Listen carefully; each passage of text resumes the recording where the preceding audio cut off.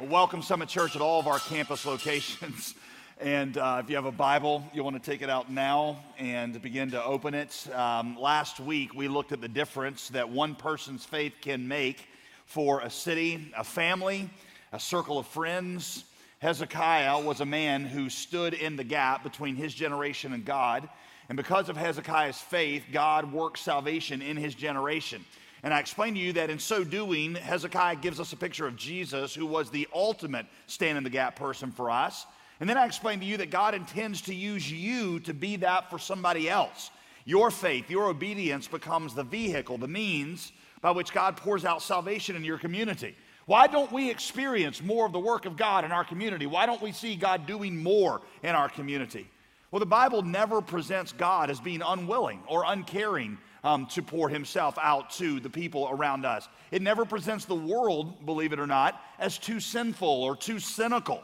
It always goes to the church and says the church is not willing to put itself in that stand-in-the-gap position of faith and generosity and become that vehicle for the people. The Bible always says and looks to the people of God and says this is where the outbreak of revival always begins. I really want you to think about that. For example, if you're a UNC student or a North Carolina Central or an NC State student or a Duke student, your generation of college students has one shot to have an outbreak of the Spirit of God, and it has nothing to do with their belief. It has to do with you. If the Christian community on that campus, whether it's going to be willing to rise up and stand in the gap on behalf of that community and to see it pour out, and don't let your college years go by and not experience that. By the way, I want to tell you how encouraged I was on Friday night. We had 2,000 of you come out to the prayer meeting to stand in the gap. It was amazing. We filled up every square inch of this church campus, but it was awesome. I was really encouraged by that. Hezekiah was that man in his generation. So what happened next? What happened after Hezekiah led them in that great revival? You know those stories, the Where Are They Now stories that come on VH1 about all the 80 stars that we knew and loved so much. I love those shows. It's kind of like watching a train wreck, I feel like sometimes, but it's just always really interesting. Some of the stars went on to become great directors, like Tom Hanks or Robert Redford. Tom Cruise became a Scientologist and a type A weirdo. That was his legacy. Sometimes what they did was totally random. I remember watching, I wish I could remember who it was, but some famous star of the 80s went on to run a chain of dry cleaning stores. Ralph Macchio, the Karate Kid, opened a car wash detailing business with the wax on, wax off. That's not really true, but you get the point. Arnold Schwarzenegger became, of course, the Governator. And Nicolas Cage, of course, went on to become the greatest actor of our generation. So where are they now? Where are they now? What happened next? Where were they now after Hezekiah? It's really interesting and it's really instructive for us because how Hezekiah's life turns out after a great start is going to show you and I the potential that our lives can have, both for good and for bad. You're going to see something at the end of this story that if you're not familiar with Hezekiah's story, it's going to blow your mind. I'm serious. If you are not familiar with the story, you are not going to see this coming. So let's get started. I never told you in the Bible where to turn, did I? 2 Kings 19 is where you should turn. It's right before 2 Chronicles, so if you still have your Bible kind of in that place from last week, 2 Kings 19. By the way, there are some of you that don't need me to tell you where scripture to turn to because you figured out the summit secret that you can download the transcript on Friday afternoon. And you've got it in your hands right now, and you know every word that I'm about to say. We put the jokes in there on Friday afternoon. They're the ones who are elbowing their neighbors going, listen to this is totally lame, no one's going to laugh. They're the ones who have the inside track, but it's available for you. I think it's on my blog and our website. So anyway, have I killed enough time? You got 2 Kings 19? Okay.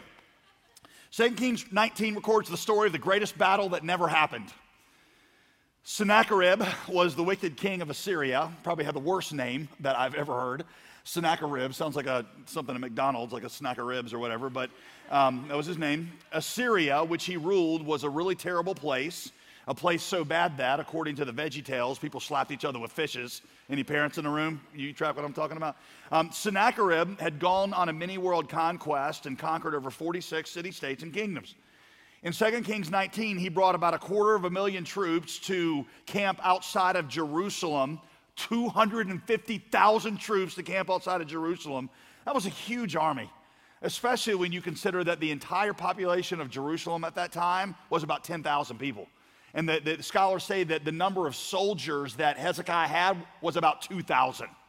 So we're dealing with an army that outpopulates, outnumbers the population, 25 to 1, and outnumbers Jerusalem's army 125 to 1.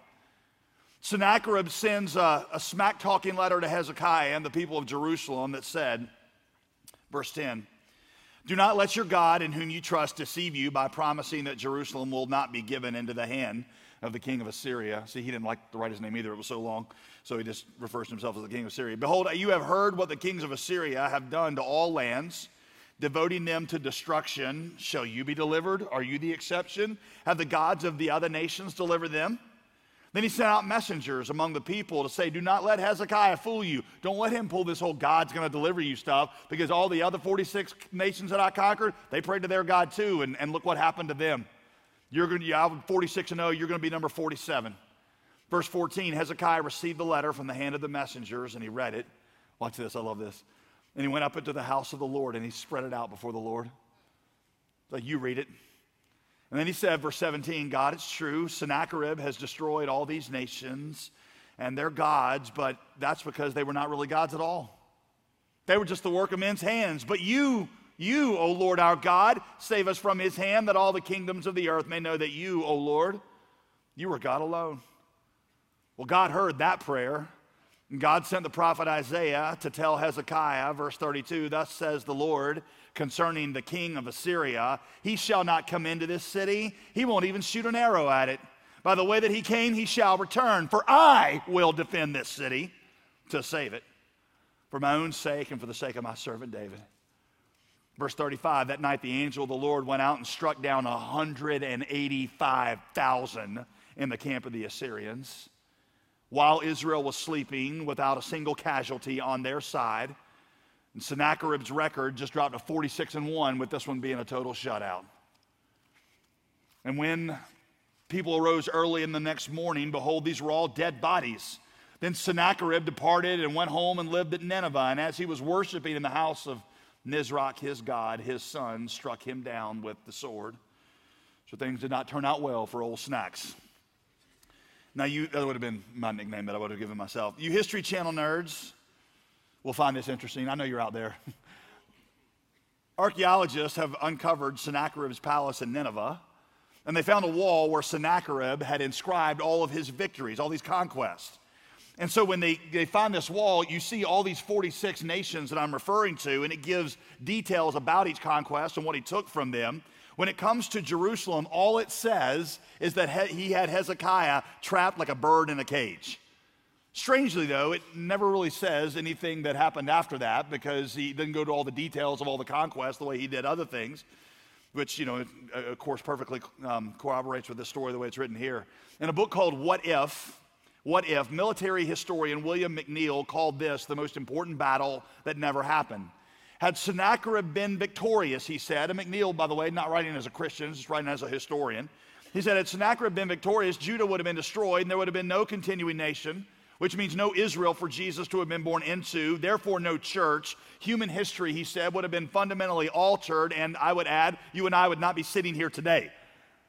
McNeill called it the most faithful might have been in all of recorded history.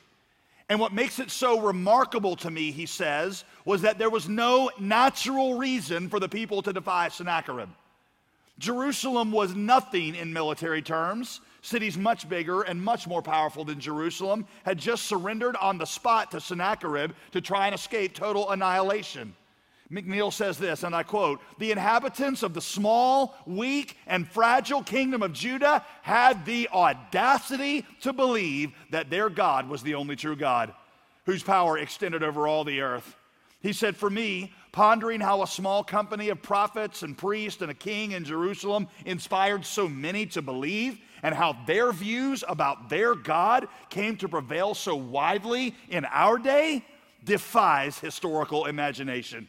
Never before or since has so much depended on so few believing so wholly in their one true God and in such bold defiance of common sense."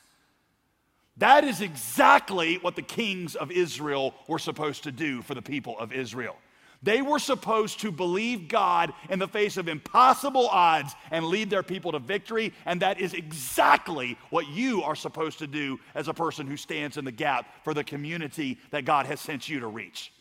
In so doing this, Hezekiah gives you a picture of prayer done right. I'm going to give you 4 quick things. These are things that describe prayer from people who stand in the gap. All right, here they are. Number 1, Hezekiah prioritized God's glory and his purposes in his prayer. He prioritized God's glory and his purposes. In his prayer, he puts God's glory and purposes foremost. Verse 19, show these people, both the Israelites and the attacking Assyrians, show them that you are God alone. Hezekiah knew that was God's purpose. Scripture told him it was God's purpose. And when he discovered, listen, the purposes of God, and he prayed the purposes of God back to God, he saw an outpouring of the power of God, because that's how prayer works. It's like I told you last week. Effective prayer is discerning what God wants and then asking him for it. Many of you don't ever stop to listen to what God wants or discover what God wants. You just kind of rush to what it is that you want. But if you want to effectively pray, we say prayers that start in heaven are heard by heaven. Which means, listen, if you are experiencing unanswered prayer in your life, the first place that I would start is with the question of how well my prayers are grounded in God's revealed purposes in Scripture. Is your prayer filled with the promises of God? You say, well, where do I learn the promises of God? There are 3,000 of them in your Bible, 3,000. They are on every page, which means you just need to open your Bible, get on your knees, find the promises of God, and begin to pray the promises of God back to God, because effective prayer begins when you take the purposes of God that have been revealed, you pray them back to God, and then you receive the power of God. Jesus said something that confuses a lot of people. He said that if we had faith like a mustard seed, we would move mountains. And people are like, well, let's be honest here for a minute. People are like, well, I've done a lot of praying, and I've never seen a mountain move. But I feel like most of my prayers weren't even about mountains. They were about little anthills, and they still didn't move. Which then makes you ask, right? My faith must not be even as big as a mustard seed. Must be something wrong with my faith. Or you think this, and you don't ever say this in small group, but you're like, oh, well, maybe this prayer thing doesn't really work. Or maybe God doesn't even exist. Maybe that's the problem. Faith as a mustard seed. Let me tell you something about faith. This is one of those misunderstood concepts in our culture, what I'm about to say right now. Faith, according to the Bible, is never just a positive emotion you work up toward God. Faith is not a hopeful optimism. It's not a presumptuous optimism that God will give you what you want if you just believe it hard enough. According to the Bible, faith, listen to this, must be a response to what God has revealed. So if you do not know what God has revealed, there is no way possible for you to have faith. Because it's not just a general optimism you have about God and life. Faith is a direct response to revelation. Where there is no perception of revelation, there can be no faith. And how does God reveal himself? He reveals himself primarily through his word and secondarily through his spirit. And in those things, he shows us what mountains he wants to move. And then you ask him for him to move those mountains, and that's exactly what he does. So you remember in the model prayer that Jesus gave, the first thing he told us to say before we gave a single request to God was, your kingdom come, your will be done. I'm going to learn what your will is from your Bible and then from your spirit, and then I'm going to ask you to move the mountains that you want to move, and then I'm going to see them move. That's why I tell you, get on your knees, open your Bible, don't read your way through Scripture, pray your way through Scripture, because Scripture is not a textbook full of facts that God wants you to learn. It's a book full of promises that he wants you to believe and thereby enter into not only the relationship with God he has for you, but the power of God he wants you to live with. So I will say it to you again. If you are experiencing unanswered prayers in your life, the first place that I would look is whether my prayers are grounded in God's revealed purposes in Scripture, whether I am listening to God as I pray, because the prayers that are heard by heaven are the ones that start in heaven. Number 2, Hezekiah was confident that God's victory would come. He knew God would establish his kingdom no matter how bad the odds. 250,000 soldiers camped outside his walls, a letter demanding his surrender in his hands. He's in the temple with it spread out before God so God can read it, because he knew that when God gets involved, it doesn't matter if it's 250,000 or if it's 250 million. It's all the same to the creator of the universe. Number 3, he knew prayer was the means by which God's victory would come. So he knew the victory would come, But he knew that prayer was the means by which it would come. His confidence in God did not lead him to do nothing, to sit around and say, oh, well, it's all in God's hands and it's going to happen however God wants it to have. No, his belief in God's sovereignty moved him to pray. We know that prayer is the means by which God has sovereignly appointed to get his work done. So our confidence in God to get the victory does not lead us to complacency. Our confidence in God's victory compels us to pray. Now, there's a handful of you that really have a problem with this. Not all of you, but the handful of you, because you just ask questions like, well, if God knows everything and we got God's will already enacted in the earth, what difference does it pray if I make, or what difference is it going to make if I pray or not?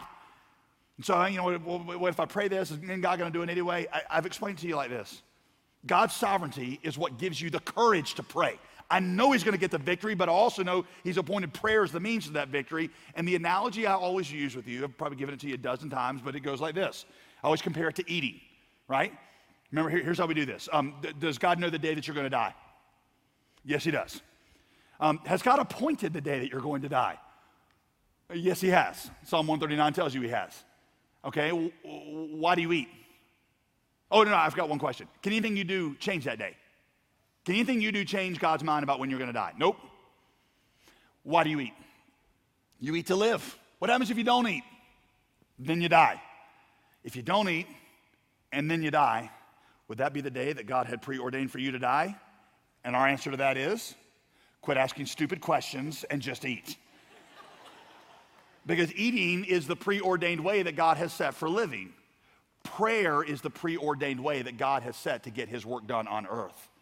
So when we pray, we are enacting the victory that God wants to bring on earth, and what God does is he moves his people to pray. When we pray, we move the arm that moves the world. When we pray, God begins to work. This story is a very special place in my heart because when I was a missionary in Southeast Asia, there was a situation where 4 of my friends from the United States had gone on a little trip, mission trip in the area where I was, passing out Bibles that were written in the local dialect, and the people had never seen a Bible in their local dialect. Me and my roommate had smuggled in every single one of these Bibles. We brought them in. This team was going to go give them out. On day 4, there was a flash mob that kind of descended on them of 2,500 people who were trying to kill these guys. They were shooting at them. The police pulled them into the police station. There was all this, they burned their cars, torched their cars to the ground. It was this big, nasty mess that the U.S. Embassy had to get involved with. Well, the Islamic police there wanted to figure out, who was behind these Bibles, getting printed in their language. And so they started to do this investigation. So they put me and my roommate under house arrest. They didn't have any connection that they were going to make yet, but they figured if they looked hard enough, they'd find one. And so they put us under house arrest, and then every afternoon I would get the newspaper and I would read. It was a big deal in this area. I would read the state of where this investigation was. And I remember reading the phrase that said, we have discovered the Southeast Asian contact that they used to bring these Bibles in. It was a friend of mine. I read that and I thought, that's it. Because my number is all over his phone record. There is no chance they're going to arrest him. They're going to arrest me. He might stay in jail for life. I might get kicked out of the country. I don't know what's going to happen. I went down to see him. I met him at 3 a.m. in the morning at a hotel. And we met, we wept, we prayed. We spread this out before God and said, God, we don't know what to do. This guy's life's in front of him. He's going to spend it in prison. The work that we've established here in Southeast Asia, it might stop. God, what are you going to do? And my friend said, they have my name. I know they have my name. They've been investigating me. He said, we thought that afternoon he was going to prison. We waited a day. By the way, I found out that during that same time, this church, before I pastored, it was called Homestead Heights Baptist Church, found out what was going on. And one Sunday morning, they pretty much canceled their sermon part, and they just got on their face and they prayed. And so we waited a day for somebody to get arrested. We waited 2 days. We waited a week. We waited 3 months, and not the first thing ever happened. And the only way that I can explain what happened is to say that God did with them the same thing he pretty much did to Sennacherib, which he's got a big army around them, and he said, that's far enough. Why don't you just go home, and why don't you forget about it? When you pray, God begins to work. Here is the question I would have for you. What do you need to spread out before God? Maybe it's bills that you feel like are impossible to pay. Maybe it's goals that God has put in your heart, not selfish ambitions or dreams, but things you believe the Spirit of God has put in your heart to do. Maybe it's a bad report like Hezekiah got. Maybe it's a letter that just came home from the principal about one of your kids, and you just got to spread it out before God. You ever feel like Hezekiah here? You ever feel like some impossible army assails what you know to be God's purpose for you? Y'all, I think we experience that feeling in general sometimes as the people of God. Our world tells us, you cannot possibly maintain Christian confession in this age or in the age to come. In the age of reason, you're just going to get, you might believe, but your kids ain't going to believe, and their kids definitely aren't going to believe. The church is declining in Western society, and it's going to continue to. And if you take the Bible's teaching on things like sexuality seriously, you're going to be on the wrong side of history. And Hollywood says it, and the college professors, a lot of them will say it, and the secular media will say it, and it feels overwhelming. When you feel like that, think of Hezekiah and the size of the army in front of him. And realize that God can do more while you sleep than we can do in 10,000 lifetimes. And by the way, realize that feeling like we're on the brink of being crushed, that's not new for the church in this day. In 303 AD, the Roman Emperor Diocletian went on a rampage and tried to stamp out the church. He sent out an order to get every copy of the Bible in the Roman Empire and to burn them all. He fed whole families of Christians to the lions. Just 10 years later, the new emperor of Rome, a guy named Constantine, became a Christian himself and began to establish Christianity as the religion of the Roman Empire. The French atheist Voltaire in the 18th century said that within 100 years of his death, no one would even remember the Bible. He said in an age of reason, an age of enlightenment, not only are we going to cease to believe it, he says our grandkids will not even remember that there is such a thing, and they'll mock it as something as part of an archaic past. Voltaire's doctor, who was with him when he died, said, "Never in all my life would I ever want to see a man like Voltaire die again." His last words, he said, were, "I am abandoned by God and man. Will not somebody please help me? I would give half my fortune for just 6 more months." And today, 2014, in his house, as I speak, is a functioning Bible printing press. That's just God just showing off, right? There's a monument in France that's erected to a small group of people you probably never heard of. They're called the Huguenots. Very hated group of gospel-loving Christians. In their day, the government and religious leaders tried to destroy them. At one point, they thought they had killed every single one of them. But they survived, and they grew. And today, there's this old monument that stands in France that commemorates them. And it's got this little inscription across the bottom that I love. "Pound away, you evil hands. The hammer breaks, the anvil stands." The Chinese Communist Revolution tried to stamp out Christianity in the mid-20th century. Today, Mao Zedong is dead, the communist wave has subsided, and the church is growing in China faster than in any place and any time in human history. And some of our people, Summit Church, are there and get to be a part of it. Pound away, you evil hands. Your hammer breaks, the anvil stands. God will build his church, and the gates of hell will never be able to stop it. Islamic terrorists cannot stop it. Secular media cannot stop it. Kim Jong-il in the head and his lunatic son cannot stop it in North Korea. Cynical professors at your college campus cannot stop it. Hollywood will not stop it. The secular media will not stop it. God's glory will cover the earth. God's glory will cover the earth. Habakkuk tells us, like the waters cover the sea. He will redeem people from every tribe and tongue on the planet to worship around the throne, and there is nothing that is erected in his way that he will not take out in a moment, because God will accomplish all that he has purposed. Do you have things that you believe God is working in your life and your family? Then you need to get on your face and open your Bible, and you need to pray those promises back to God so that God can enact the power of those promises in your life. When Martin Luther made his famous stand for the gospel at what they call the Diet of Worms, he was immediately put into hiding because people were trying to kill him. Church leadership immediately tried to gather up all of Luther's books on the gospel and burn them. Luther, from hiding, wrote these words that we still sing in the church today. "A mighty fortress is our God, a bulwark never failing. Our helper he amidst the flood of mortal ills prevailing, and still our ancient foe doth seek to work us woe. The body they may kill, God's truth abideth still. His kingdom never faileth." That was true then. It's true today. It's going to be true tomorrow. it's going to be true. The day after tomorrow, you are not on the wrong side of history because history is his story. And if you are on his side, then you will be on the right side of history because his side is the only side that never fails. Number 4. After praying faithfully, Hezekiah planned fervently. If you go to Jerusalem today, one of the places that you will go on your tour, I've been once, and this is every trip I've ever heard goes to this place. It's called the Siloam Tunnel. And your tour guide will explain to you that this was a tunnel built by Hezekiah. Archaeologists uncovered it in the 19th century, and they have labeled it as one of the most astounding engineering feats of the ancient world. Because when Hezekiah knew that Sennacherib was coming with 100 or 250,000 soldiers to surround Jerusalem, the first thing you do in a siege is you cut off the water supply. So there was a river bringing water into Jerusalem.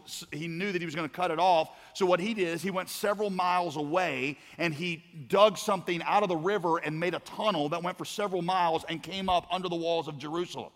So it's this, I've actually walked through parts of it. It's absolutely amazing. They say figuring out how people, because Sennacherib's people had already started to get there, how they figured out where to meet in the middle is just amazing. And so what you have is with this unbelievable ingenuity, they figured out how to keep themselves alive during this siege. I point that out to you basically for one reason, and that is to try to show you that praying like Hezekiah prayed does not preclude planning or prepping or vice versa. The way I've heard it always said is this: get on your knees and pray like it's all up to God, and then get up and work like it's all up to you. Praying does not preclude planning or vice versa, and that, by the way, is why we do what we do with things like All In Summit Church. It's not because God has needs and that our prayers aren't strong enough. It's that we know that when we pray for God to reach our city, then we get up off our knees and we do what Hezekiah did. We open our wallets, we open our pocketbooks and say, God, this is what we have. Because sure, God does not need that, but that's what God uses to reach our community. So our prayers for God to reach our community, we prayed on Friday, are in part answered by the way that we yield our treasures and our stuff to him and say, God, use these things as a part of your process. So this was an awesome moment, don't you think, for Hezekiah and the people of God? Hezekiah did exactly what kings and leaders are supposed to do. He led the people to believe in God in the face of overwhelming odds. Awesome, right? Awesome. Look at the next story. 2 Kings 20 opens with Hezekiah getting sick with a life-threatening disease that covered his body with boils. Verse 1, the prophet Isaiah came and said to him, thus says the Lord, set your house in order, Hezekiah, for you shall die. You shall not recover from this disease. It then says that Hezekiah turned his face toward the wall and wept bitterly and pled with God to take away his sickness. I read this and I'll be honest with you, it feels a little whiny. I mean, he turns his face to the wall away from the prophet of God. I get the image of him kind of curled up, sucking his thumb, feeling sorry for himself, weeping bitterly. I mean, it's okay to ask God for healing, sure, but the despondency, the turning toward the wall, the pouting, watch how this unfolds. God answers him in grace and says, verse 5, I've heard your prayer. I've seen your tears. Behold, I will add 15 years to your life. Hezekiah said to Isaiah, well, what shall be the sign that the Lord will heal me? Well, how about the fact he just told you? That's not good enough. So Isaiah says, well, the sundial will jump forward 10 steps, which is about 20 seconds, all at once. So bam, God just moves time forward by 20 seconds. But Hezekiah answered, it's an easy thing for the shadow to lengthen 10 steps. Rather let the shadow go backward 10 steps. Now, that's starting to seem a little demanding, is it not? Listen, the writer is giving a tone to Hezekiah's life. He's become demanding. He turns his face to the wall. He pouts and he cries. He gets pushy with God about signs. Well, God gives him his sign. Here's your sign. He makes the shadow go back. And then just like God promised, he recovers. Verse 11. The king of Babylon hears that Hezekiah has gotten better. So he sent some envoys from Babylon with a letter of congratulations and a present for him. This is a, prime opportunity for Hezekiah to give glory to God, to boast to the nations about how God saved him from Sennacherib, how God delivered him from his sickness, how God did it all. But when the Babylonians show up, verse 13, Hezekiah welcomed them, and he showed them all his treasure house, all his silver, the gold, the spices, the precious oil, his armory. Probably walked them through this tunnel, this engineering masterpiece. He showed them all that was found in his storehouses. There was nothing in his house or in all his realm that Hezekiah did not show them. What is missing from that? No glory is given to God. No explanation of how God saved him, how God did it all. Only, look at my riches. Look at my power. Look how much I accomplished. He never even took them into the temple. The author of 2 Chronicles says that this was a manifestation of Hezekiah's pride. Well, after the Babylonians leave, the prophet Isaiah came to confront Hezekiah. And he told him, verse 17, behold, the days are coming when all that's in your house shall be carried off to Babylon. While the Babylonians are there, they had their notebooks out, writing down like, there's some really nice stuff here. One day we're going to come back and steal this stuff. And that they did. Nothing shall be left, says the Lord. And some of your own sons who shall be born to you shall be taken away. And they will become eunuchs in the palace of the king of Babylon, which involved castration, which meant the end of Hezekiah's line. Verse 19. Then Hezekiah said to Isaiah, the word of the Lord that you have spoken is good. For he thought, why not? If there will be peace and security in my days. What? After all that God had richly blessed Hezekiah with, he's demanding and needy and proud and selfish. It became about him. To the point that he says, who cares about others as long as it's good for me? The next verse says he lived for those 15 years and then he died. How his life ends should serve as two things for us. One is a warning, and the other is a promise.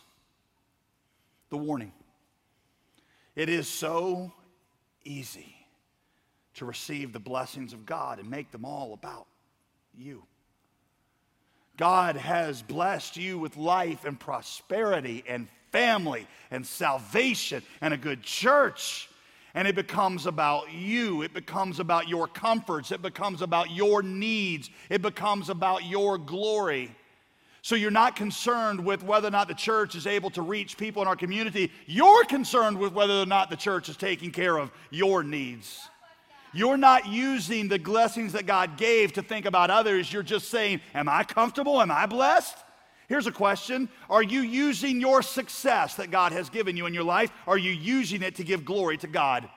If you're a prospering athlete, are you using your success as an athlete to lift up God's name or your own name? Whose exaltation are you worried more about? Are you spend most of your time thinking, how do I take what I've been given and how do I direct attention to Jesus to show that he's the real hero, he's the real champion? I was nothing when he saved me. Glory doesn't belong to me, it belongs to him. If you're a prospering businesswoman, a businesswoman who has overcome incredible odds to get where you are you thinking more about how much people admire you for your success, or are you using that success to direct attention to God? And are you saying, I am what I am simply because of God's grace? When the armies of Satan were around me, there was not a thing that I could do. God delivered me. God saved me from the point of death. I don't deserve glory. I don't deserve attention. He deserves glory. So don't admire me. Look to him. Hezekiah's evil in his last days, listen to this. Hezekiah's evil was not immorality or murder or idolatry. Hezekiah's evil was simply not leveraging his success to give glory to God. You leveraging your success to give glory to God. Here's another way of asking that. You leveraging your health and your resources for the mission of God. Have you been blessed by God with salvation, with family, with resources? And you know that people all around us perish. But you think, like Hezekiah, you might never say this out loud, but you think, oh, who cares? As long as me, I'm saved, my family's saved, my needs are taken care of, and I die happy, as long as that happens, I'll be okay. Sure, kids right here in my own city are growing up without mothers and fathers. And there are people all around the world that are dying with no chance to hear about Jesus, but it's okay. Because in my days, we'll be okay. We'll have freedom, we'll have peace, we'll have blessing. The people that I love right now are blessed, and so you spend all your money and all your time on personal comforts, personal pleasures, personal ambition. You work for most of your life so you can get to where you take the last 20 years of your life on vacation. So you say, now that I've gotten to where I saved all my money and I got to where I could rest and I'll die with peace and happy. Who cares about my grandkids? And who cares whether or not they in the society they grow up in know about Jesus? Who cares if people all around the world in these unreached people groups ever have a chance to hear? As long as I die happy and my kids die blessed. Here's why I don't think I can ever pile up luxury in my life, or could at least do it with a good conscience. Not now, not when I retire, because I get one shot to bring salvation to a world around us that is dying body and soul. And I just don't feel like we can look around at them and say, who cares? I'm saved, I'm blessed, my kids are going to know the gospel. Who cares? We're going to heaven. The warning, this is how so many of God's people end their lives. They pass the test of adversity, but they fail the test of prosperity. Because in the time of adversity, they turn to God. And in the time of prosperity, they turn back into themselves. That's the warning. Don't be Hezekiah. Here's the promise. Hezekiah's tragic end, like the end of every other king in the Bible, points us to the need of a greater king. A king who would not think about his own interest, but a king who would think about his people's interest and God's interest. King David, Israel's greatest king by far, the king after God's own heart, ended his life in failure, using his position of power for sexual conquest and murdering those who got in his way. Solomon, the wisest Jewish king that had ever lived, that God bestowed with incredible wisdom and military power, ended his life in failure, leveraging his great wisdom and power to please himself. Hezekiah, arguably the most faith-filled king who ever lived, ended his life in failure, leveraging that great faith to bring healing to himself, but not caring at all about the welfare of others. But one day, another king of Judah would arise. Like Hezekiah, he would trust God in the face of impossible odds. When the armies of Satan came against him, even to the point that they nailed him to a cross, he would never stop trusting God. But unlike Hezekiah, when death came to him, he didn't ask God to extend his life and say, who cares about future generations as long as I'm okay? This king would lay down his life willingly so that future generations could live. He would say, yes, if there's any other way, let this cup pass from me, Father, but not my will, but yours be done. I'll gladly drink the cup of death if it means that my children get to live. And because we were precious to him, he did not pray for an extension of his life. He eagerly laid down his life. Do you understand the irony of this? Hezekiah asked God to extend his life because he could care less about the death of his children. Jesus eagerly laid down his life and tasted death for his children so they would never have to. And so Paul the apostle would say, that's my king. That's my king, and I'm convinced that if one died for all, if he died for me, then those of us who live should no longer live for ourselves. We should live for the glory of the one by whose life and death we now live. And we should leverage our lives to extend his salvation to those who have never heard about him. See, that's what this is all about. That's a whole posture of our lives. It's not a posture we adopt for a season. It's a posture we take for the rest of eternity. Here we are at the end of this thing we've called All In. And I've told you, All In has not been about a season where we needed to raise some money. All In has been about a whole new posture that we take toward Jesus, where we say, I don't want to just be generous for a season, like to meet some need. I want my whole life to be about his glory. I want it to be about his mission. You see, I don't want you to make the mistake of Hezekiah, where you're like, oh, All In was awesome. Now I'm going back to living for me. I've told you my struggle with generosity is I always set myself goals, and then when I reach that goal, I'm like, I met the goal. Now the rest of it's for me. First goal I ever had was the 10%. It's like a God tax. I'll give God the 10%, I'll pay my tax, and then I got 90% over here that I can just blow on me. And what God showed me is that's not how a follower of Jesus thinks. A follower of Jesus doesn't look at Jesus as Lord of the 10%. The follower of Jesus says, you're Lord of the 100%. So my question is simply, how do I leverage this for the glory of the one by whose life I live, and for people all over the world who have yet to hear about his precious death and how I can bring salvation to them. My question for you is, have you given God a blank check with your life? That's what we've been asking, because that's what it is, a blank check. God, any place, anytime. I don't want to live anymore for me. I want to leverage what I have. I want the focus of my life to be you, your glory, and your mission. Don't make the mistake of Hezekiah and bring an end to this. Make this an entire posture of your life. Let him be Lord of everything. Why don't you bow your heads, if you would, at all of our campuses. Your heads bowed. Listen, if you are not sure you are a Christian, I want you to understand that before God wants anything from you, he has something for you, because you can't save yourself. He had to do it for you. He lived the life you were supposed to live, then died the death you were condemned to die. He offers it to you as a gift if you'll receive his gift of forgiveness. If you've never received that, I would invite you to open your heart and receive it by faith right now. Jesus, yes, I receive you. And then you'll spend the rest of your life following him, pouring out your life back in love to him, but start with just receiving that. Maybe you need to lean over and ask the person that invited you to come to the campus that you're at. Say, hey, explain to me more about what it means to have this kind of relationship with God. What it means to receive Jesus as my Savior.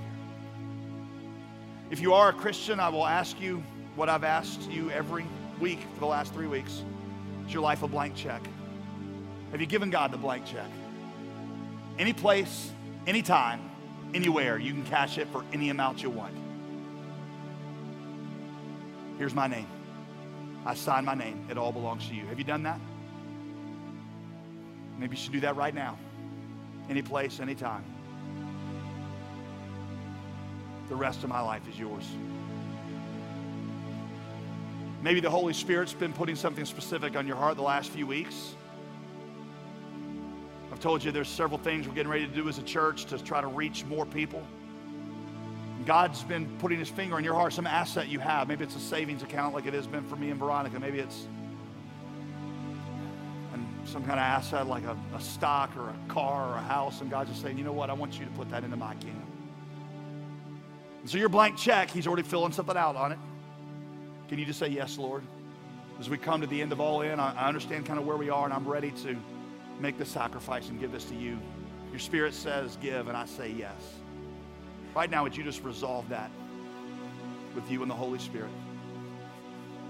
Father, I pray in Jesus' name that we would be a people fueled by the gospel, overwhelmed by his great love for us, and led by the Spirit. I pray in Jesus' name.